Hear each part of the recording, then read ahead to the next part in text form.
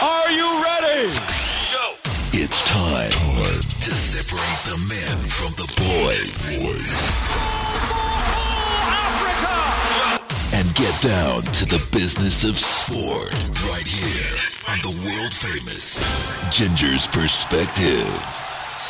Hello and welcome to MMA Uncaged, and what a cracking weekend it was for fight fans. Not only EFC57, the first event of the year, but also UFC 209 in Sin City, Las Vegas, delivered some rather interesting results, including a massive knockout with Alistair Overeem proving too powerful for Mark Hunt.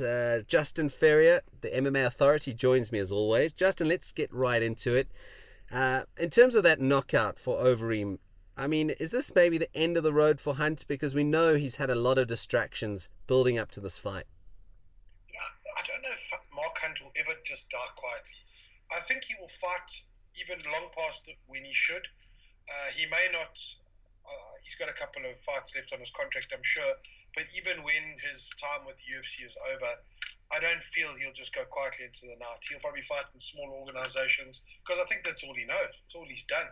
Yeah, he's a born and bred brawler, isn't he? He's got knockout power, maybe on the wrong side of 30 at this point of his career, but he's got those contract problems, and wasn't he suing the UFC at one point and all sorts of other sort of things that weren't helping his preparations for fighting? Yeah, suing other fighters and suing the UFC, and I get that you must stand up for what you believe in and all that. I get that, but it's difficult to spread yourself so thin. You must have, if you are going to be a fighter, fighting must be your focus. If you are going to sue people, then that must be your focus. You must do everything 100%. You end up spreading yourself too thin, too many distractions, and it's just showing. And it showed in the fact that he's losing his chin. Big time, big time. What a spectacular knockout. I know that the UFC posted a tweet with a gif of Overeem winking, saying, "Wink if you've just knocked out your opponent." So a bit of class action on their social media side of things. Tyron Woodley retained his title on the main card by decision over Stephen Thompson. What did you make of it? What was your thoughts on the fight? Back and forth. Difficult to go against the judges. The judge's decision is final.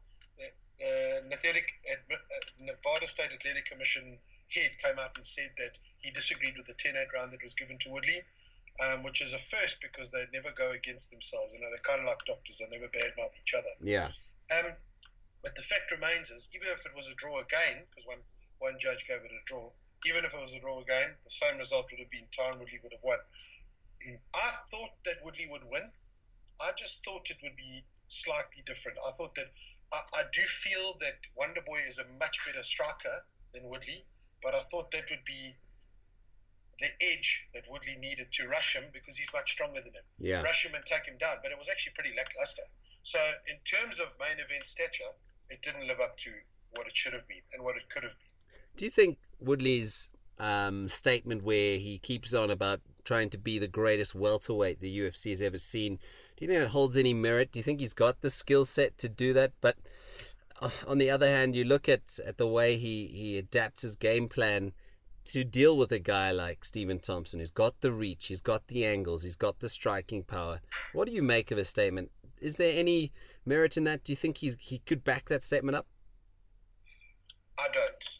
You know, to be the greatest, you've got to have the greatest skill set, and you've got to have the greatest marketing, and you've got to be dynamic and loved by all.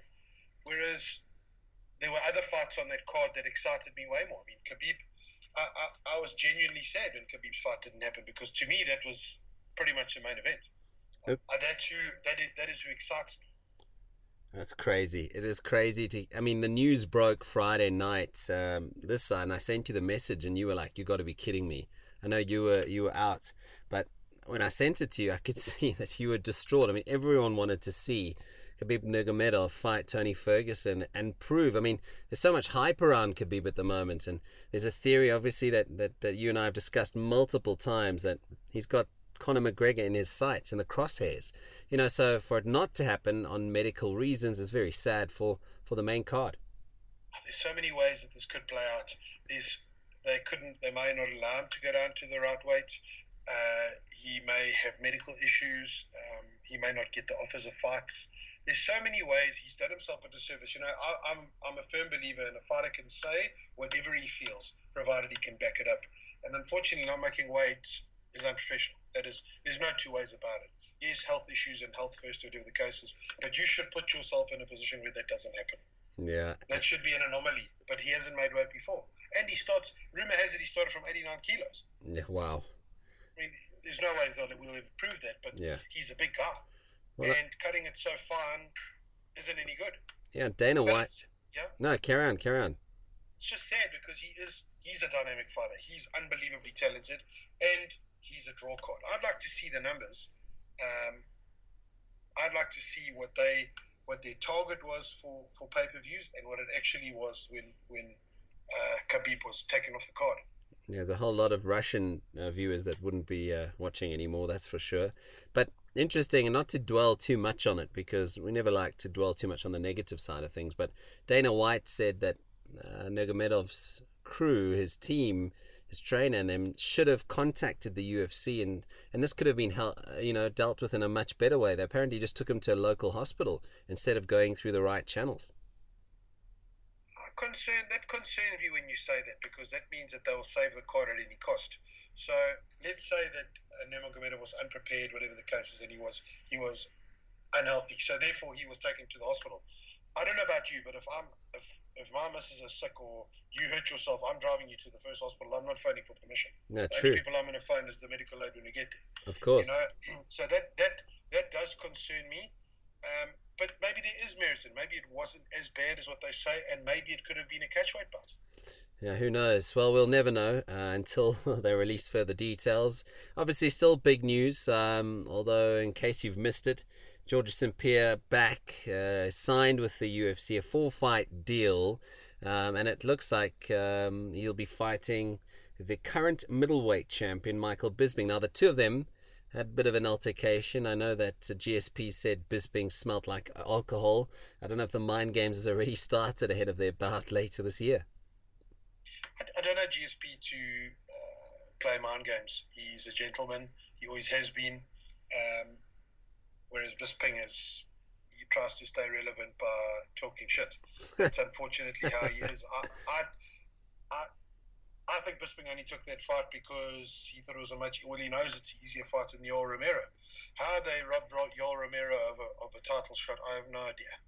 I mean, I was reading just this morning his list, his road to on his contendership. Knockouts, TKOs, big finishes, only one decision against a very good fighter. He's the man for the title, but they obviously feel that Bisping and GSP is a big sell. Obviously, and it's right. I mean, everybody will get up for that fight. Everybody wants to see GSP. I think he's been too long out of the game, but so like I mentioned it, and Joe Rogan said that he's been constantly evolving, etc. I just think that 4 years is a long time to stay away from something that you want to stay at the top of. Now, maybe this is a swan song for Michael Bisping instead of for GSP. Possibly. All right. That's one way of looking at it. Just throwing a spanner in the works, as you do at times. Justin, let's turn our attention now to EFC57, which was an incredible night. A great way to start the year. Can you hear my dogs? Yes, I can. Shit. Okay, hold on a second. I don't know why they're barking. All right. Very light in the background. It was like I had to listen. I'm sure I can take it out. Let's pick it up there. Cool. All right. All right, Justin. Now, in terms of the first Extreme Fighting Championship event of 2017, EFC57, it delivered some cracking fights, and we saw some narrow escapes and also some surprising results, I suppose, at the end of the day. If you think about it, Martin van Staden and his... Oh, for flip's sakes. Why are they barking at? Sorry, bro. Let's try that again. No stress at all. No, it annoys me. Like, anyway, that's why even my studio, I need something. Okay, here we go. All right, Justin, let's turn our attention now to the first event of 2017 for the Extreme Fighting Championship. EFC57 at Carnival City delivered some cracking fights, but also some narrow escapes. I mean, let's start with Martin van Staden, dropping to lightweight, taking on Christian Holley. Holley showed that his ground game is unbelievable, and van Staden, even though he won't admit it, it was close at one point to being all over. Yeah, I judged that fight, and I had Christian Holley at 10-8. I had him winning the first round. He was, in my opinion, well on his way to winning that fight. But this is MMA, and this is Martin van Staden. He is an absolute animal, and he is dangerous. The more winded he gets, the more dangerous he gets. It just did leave a big question mark over his grappling. Great defense and all that, and I'm with you, but he got the fact that Christian Holley was able to transition to his back and get a full body triangle from the back. I mean, that's huge in terms of grappling. That's probably the most dominant position, and stayed there for well over 3 minutes. He did. So lessons learnt there for Martin van Staden. Let's quickly touch on the Gordon Roodman, Georgie Georgiev fight. I mean, how much punishment did the Bulgarian beast take? It was unbelievable. On his face, didn't even look like, it looked like he came from a facial. It didn't even look like he was in a fight. Yeah, and Roodman did look like he was on a wall. Yeah. A great performance from Gordon. A very lackluster performance from Georgie. I've trained with Georgie. I've sparred with Georgie. And the kid has lit me up. I mean, not that I'm a benchmark of any kind, but he is way better than what he showed you on the day. There was no head movement. Sort of trying to do a one-hand block. It was disappointing, but take nothing away from Gordon. Gordon rose to the occasion. Yeah. He really, really did well, and he sort of feeds off. You should feel the energy cage side. You know, you can just feel that he's a presence, and he lived up to his name, and he did really, really well. Is it a case of the big lights maybe playing a role for Georgie there? I know Gordon's an experienced campaigner now, and he keeps saying that he pushes the tempo, he piles the pressure on his opponent. But for Georgiev, was it a case of maybe the big lights just getting in the way there, overwhelming him a touch? Yeah, I think, Georgie's fought before, but I think, if I'm not mistaken, this was his first main card. So to open up the main card, and everybody knows that being on SABC, there's way more viewers. So everyone is watching you. There's millions of viewers. So that could have been a factor. Maybe. Well, hopefully he's learnt from that one. But Gordon Rage Roodman, impressive. I know that he got one of the performance bonuses on the night. So good effort from him. Wessel Mostert taking on the Mustard, the man from Sunderland. Mostert keeps on racking up W's though. I mean, it wasn't particularly impressive in my humble opinion, but when he landed that elbow, goodnight nurse, it just shows how dangerous he can be. He's very powerful, and he's tenacious. I just think that they've got to up their game if they're going to be worldly contenders on the heavyweight stage. A little bit slow, loading up punches, both of them, Tony Mustard and Wessel Mostert. But yeah, he's got a lot of power behind him. Be nice to see him tested in terms of cardio, and it'd be nice to see somebody with head movement who moves out of the way of the strikes. But he's done very well. I think if he fights Andrew van Zyl, it's a different kettle of fish, because we know Andrew van Zyl can take a hiding. He took a hiding from Elvis Moya and survived. So I think Wessel's power will be negated, and I don't think that he can live up to the grappling of Andrew van Zyl. But after Elvis Moya's performance, there might be Elvis Moya, Andrew van Zyl too. I was about to ask you. I mean, no disrespect to Wessel Mostert. I think maybe one or two more fights before he can really put up his hand for title contention. But Elvis Moya just showed like he's evolved, man. Chatting to him afterwards, he just said like he didn't even feel Mike Vermeulen deserved to be in the cage with him. And it just shows that he's taken massive steps in improvement. I mean, his ground game, we all know his striking is ridiculous. He throws with bad intentions, but Moyo is becoming a heavyweight that definitely deserves another shot. Absolutely. He's definitely worthy of a title. At the weigh-in, he shot like a fake double leg takedown on at the stare-off against Mike Vermeulen, and it was so fast and it was so effortless. And for big guys to get up and down like it is not easy, and he did it like a lightweight. So you could see from there. But listen, he did take nothing away. Mike's powerful. He put Elvis down, whether it was a half slip or whatever the case is. Elvis still sat down. He did. He regained his composure, realized he was in a fight, and then that was it. Yeah, no, it was a well impressive performance from Elvis Moyo. Take nothing away from Mike Vermeulen. Also came to fight, but unfortunately the class of Moyo just prevailed on the night. But I think let's talk about that featherweight title fight. Iga Cabeza obviously losing the title to Danny Henry, and Iga Cabeza came out all guns blazing. I thought this is going to be done in round one. Henry's been overwhelmed, yet Henry showed some composure and ended up with a W. You know, Henry got out-wrestled, and he said something in his post-fight interview. He said, we knew we were going to get out-wrestled because I think he can't hold a candle to Iga's wrestling. Iga's wrestling is phenomenal. It's world-class. But what I did think, though, is because he's changed camps, I think there was a big question mark over Iga's cardio. So to keep a wrestler's pace, you've got to have lungs of steel.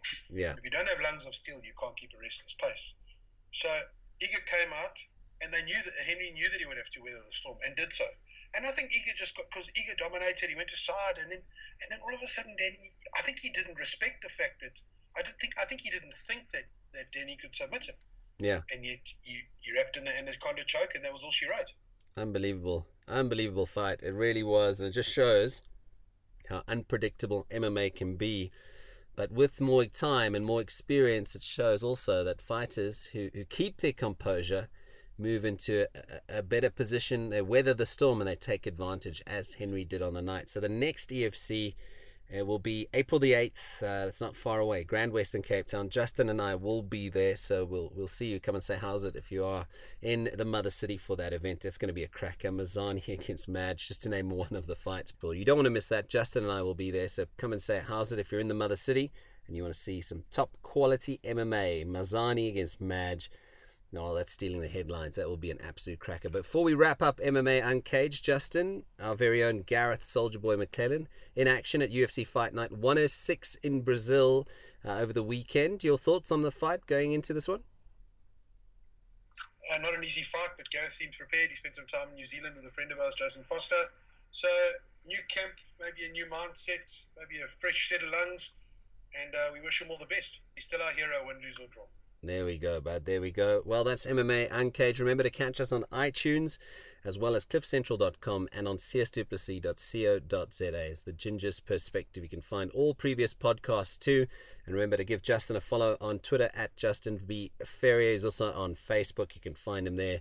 And we'll give some picks ahead of the next UFC event too.